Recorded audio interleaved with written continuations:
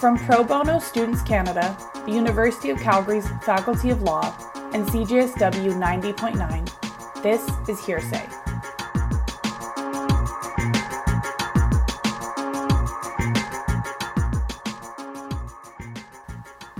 Welcome back to Hearsay. My name is Lindsay, and I'm here with Selwynne and Stephen. Today we are going to be talking about arrests, what you can be arrested for, who has the power to arrest and detain you, and what that legal process looks like, particularly for those who might need help accessing legal support. We will be interviewing Gabriel Chen, the Senior Counsel of Litigation Services with Calgary Legal Guidance. As always, this podcast is legal information, not legal advice.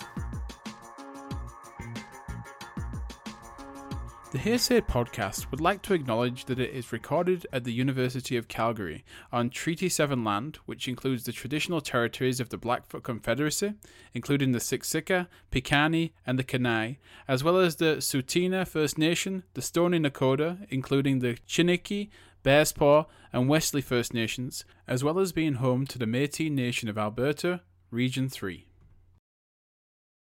My name is Gabriel Chen. I am the Senior Counsel of Litigation Services with Calgary Legal Guidance, or CLG. So CLG is a charity that was started by law students in the 70s. So we're just going on 50 years now, and a lot of those law students are now judges. But it was created to provide legal help to people that can't afford lawyers, because certainly now and even then lawyers are expensive, and so we are here to try and provide people with legal information and advice so that they understand what their rights and their choices are. And we have some free legal services as well that we provide to people that need legal help and wouldn't be able to get a lawyer on their own. Hi, Gabriel. Thank you for joining us today. CLG does a lot of really great work, so we're thrilled to have you with us. Before we get started, I think the words arrest and detention and imprisonment and charging, they kind of get thrown out interchangeably. So I'm wondering if you could walk us through the difference between those terms.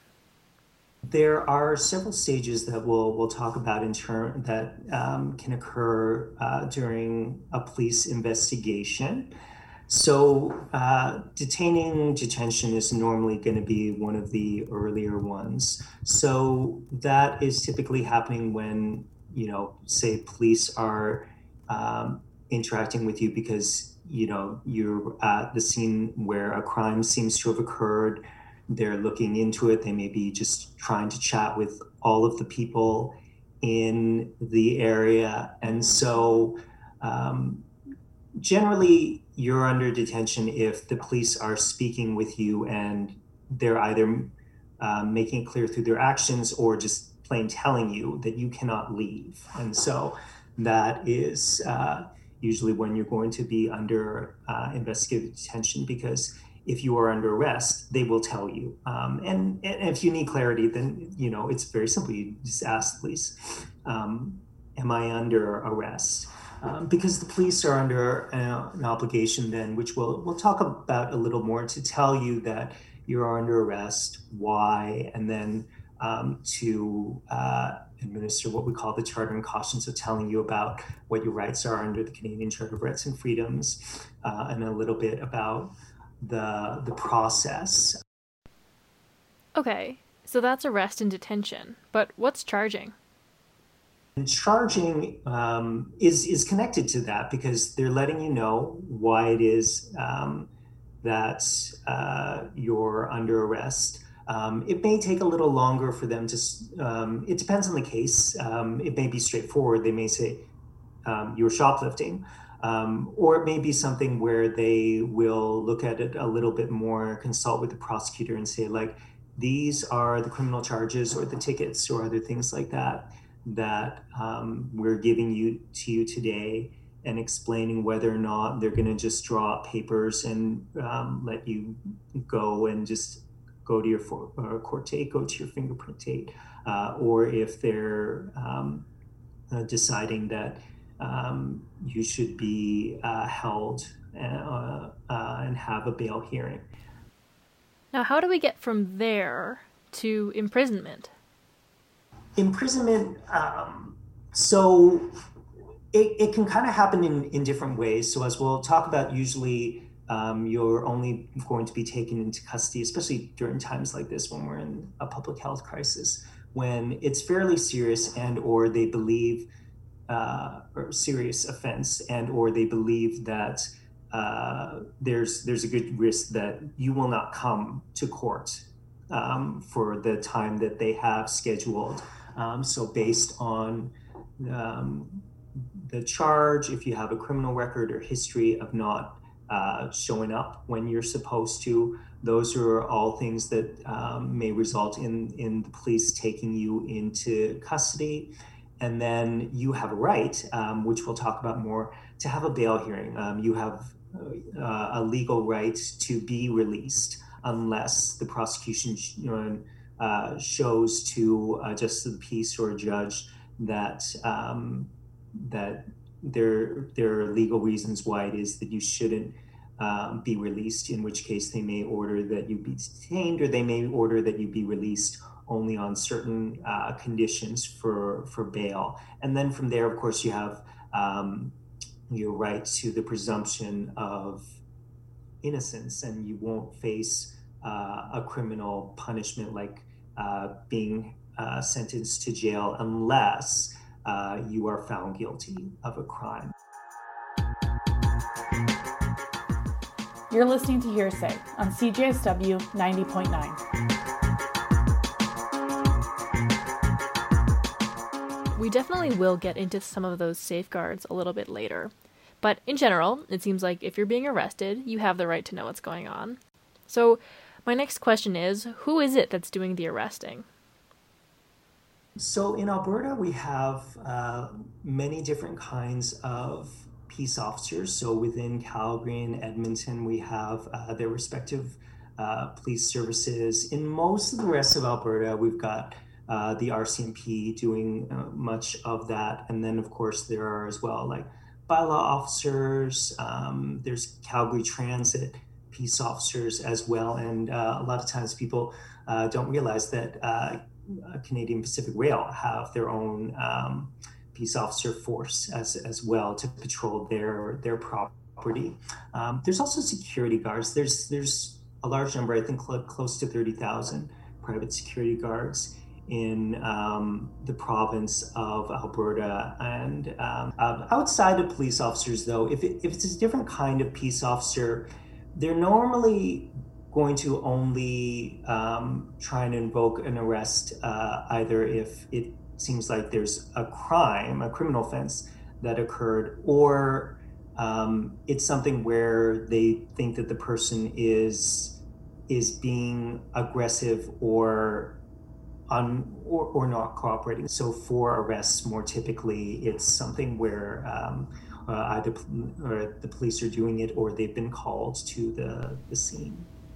So I think that's a really good jumping off point for our next question, which is, what happens when you are arrested? What's the sequence of events there? Often before a person is under arrest, they may be sort of in this more gray zone where they know they're talking to an officer. They may have a clear suspicion of why, they may be unclear. And I think the key questions to ask at that stage are usually like, okay, am I free to go? Do you want me to give you a witness statement? Am I being charged? Am I under arrest? And so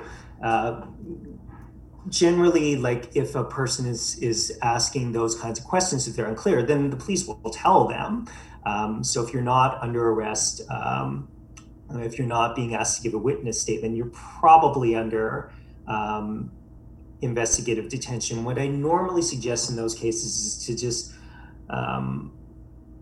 try and move it along in a not aggressive way, but just sort of very matter of fact, is saying like, is asking like, are you charging me with something? Like, I'll cooperate. I'm a little unclear about what's going on.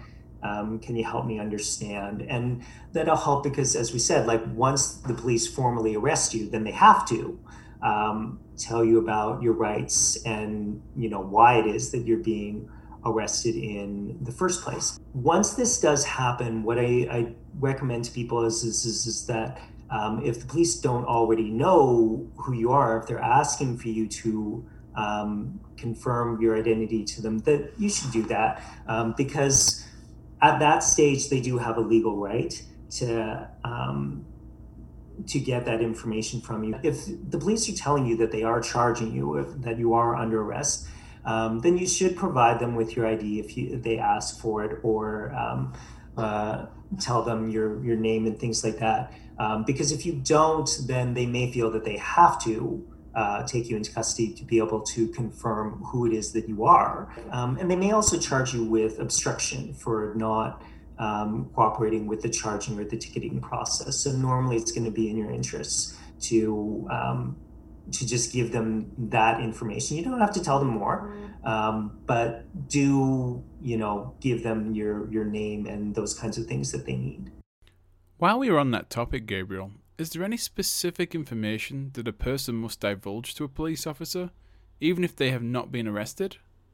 If you're not under arrest, you're not really obligated to provide information to the police. What I would say is, you can ask for time to think about it, because a lot of times when we're in a situation where, we're with somebody who's in authority, and, talking to a police officer can be nerve-wracking for a lot of people, is that firstly, it's okay to just ask, okay, could I have a minute to think, calm down and think through, what you feel is safe to disclose. If it's something where I would say the police are clearly investigating a crime, if the police are talking to you and they're saying like, we're trying to find witnesses or and see like, did somebody see anything? Is that you could answer yes or no on that. But I think it's helpful for people to try and clarify at that point, like what is the purpose that they're asking them for this information? Like, certainly the police aren't necessarily against you at all, but they're also not on your side. Like, their job is to try and figure out if a crime has occurred, who is involved. So a lot of times things that a person might think are helpful or in their interests may not, because you don't know exactly how it is that the police are necessarily going to interpret that. Someone may think that saying something is going to show that they were involved, and actually the police might take it a very different way and think like, oh, okay, actually this does implicate them. And so that's why it is that I usually say, like, it's generally not in a person's interest to volunteer information. You're listening to Hearsay on CJSW 90.9.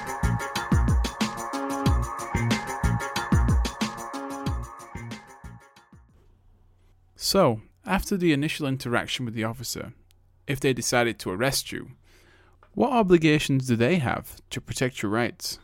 So, as we've said, the police will inform you of your right to retain and instruct counsel. And so at that stage, it's usually a good idea, I would say, to assert that right and ask to be able to speak with a lawyer. So one important qualification is that unlike in the States, Canadians have a right to speak with a lawyer. They don't have a right to have the government pay for a lawyer to represent them, because we're used to hearing, like, if you cannot afford a lawyer, one will be provided for you, that are available to people. But it's not exactly the same in Canada. But what is provided to people is that if they have a lawyer that they want to speak to, so then they will be given the opportunity to use a private phone, give that lawyer a call and get advice from them.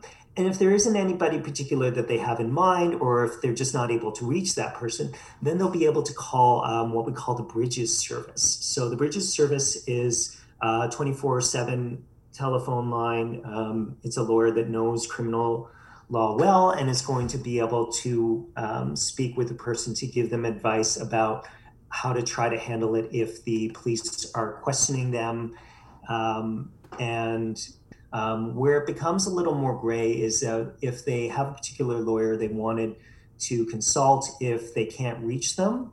It's been a little more gray as well in terms of mental health warrants, because in those cases, police are usually bringing people to hospital. So if they're detaining them because someone has under the Mental Health Act, such as a judge or a psychiatrist asked for them to be arrested, if they should be able to consult with a lawyer, then unfortunately the law is not as clear on that.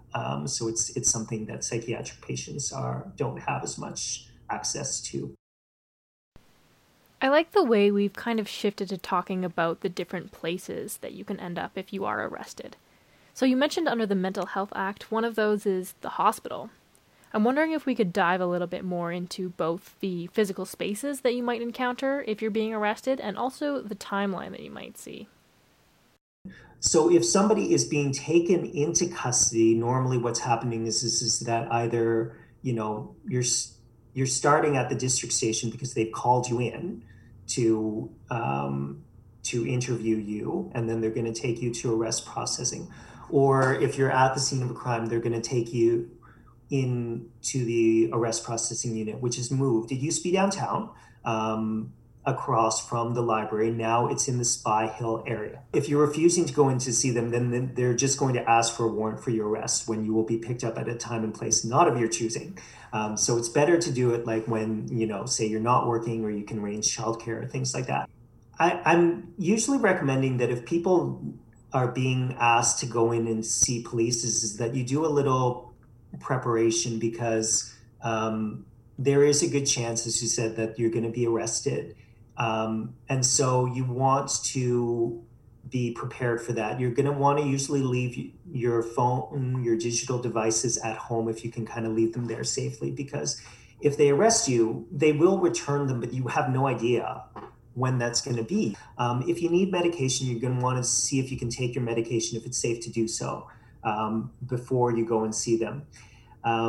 You don't want to bring similarly any valuables with them, because it could get lost, or it could take a long time to get back with you or to you. And similarly, you want to try and wear comfortable layer of clothing, because they will take your jacket and other things once they process you, because and so again, you might not get them back for a long time. A supportive person can usually go with you, but they can't go in with you very far, just usually to the initial part. And so after that, you're generally going to be on your own. So, hypothetically, Gabriel, Selwynne is arrested for assault and taken up to Spy Hill for processing. Who would you recommend that she call, and what kind of advice would she receive if she did? Normally what I'm suggesting to folks is that if they're in custody, if there's a lawyer that they know, then they can call them, or they can ask to call the Bridges service. The advice is normally going to be the same. As I said, the police are not on your side. They're trying to solve a crime. They think that you're involved. So it's not usually ever to your advantage to tell them about what happened, even if they're saying things like, this will go easier for you. It's going to go faster for you. If you just tell us what happened, it might go faster for you, but that's not necessarily going to make things any better. So remember that the police ultimately don't have any control of the prosecution. So they decide whether to charge somebody with a crime. But after that, it's the Crown Prosecution Service that decides, okay, are we going to keep going with this? Are we going to upgrade or downgrade the charges? Are we going to offer some kind of plea bargain, things like that? So the police don't actually have the ability to, make charges generally like go away or be lessened or things like that, based on, whether an accused person is cooperating. You have a right against self-incrimination. So you can say to the police, I'm choosing not to answer your questions, and they may back off, but they may actually persist. They may keep asking you the same thing in the exact same way, or they may ask it in different ways, and they are allowed to do that. So usually what I'd say is that if it seems like the police keep asking, then you just have to, be, again, not or aggressive, but assertive, and just say, I'm choosing not to answer your questions. Like, the lawyer advised me against that. I'm doing, or that's what I'm doing. And something to remember as well is that the police may say, like, we have this evidence or we have that. And a person has a right to see that, but not right there in that moment. If they're saying, like, we have video, we have photos, everybody will have a right after in time to be able to see, like, what is the evidence that they're saying that they have on them. But you don't have a right to just demand to see it then and there. You're listening to Hearsay on CJSW 90.9.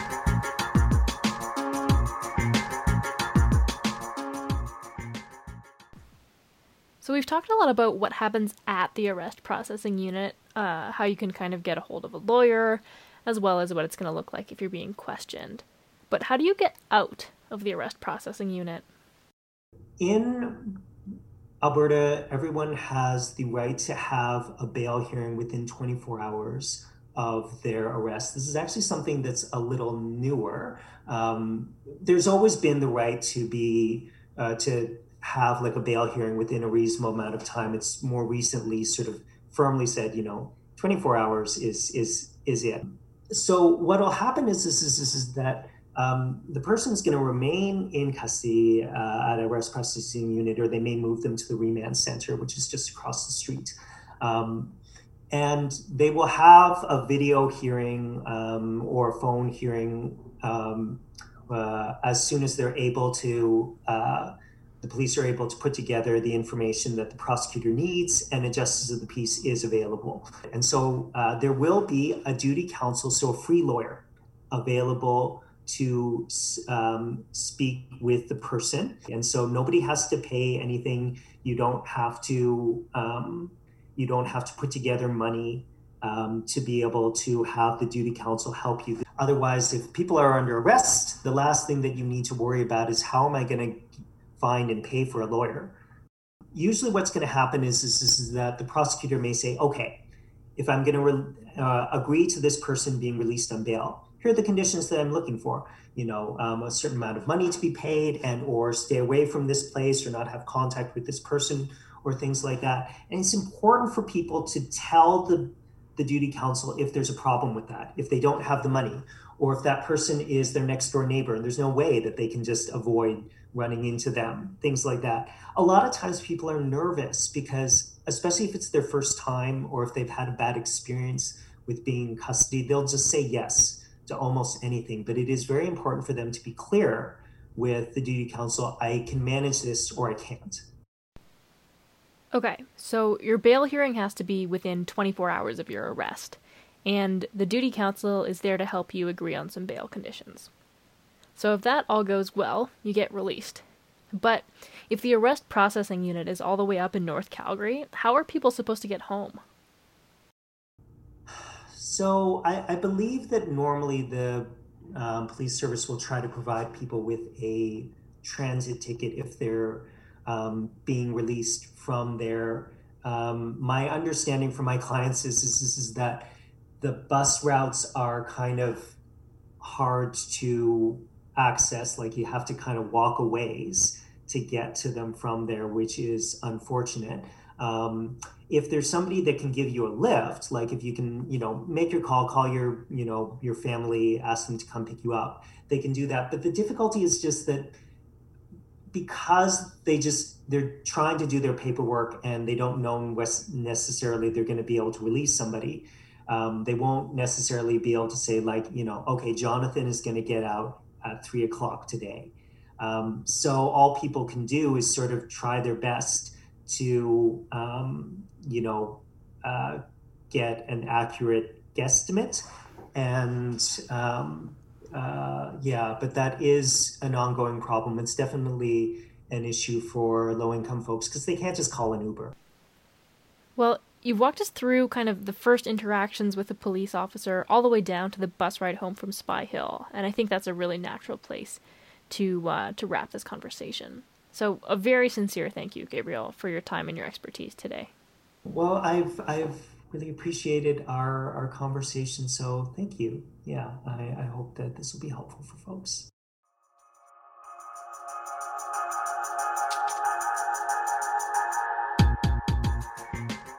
Well, everyone, that's it for today.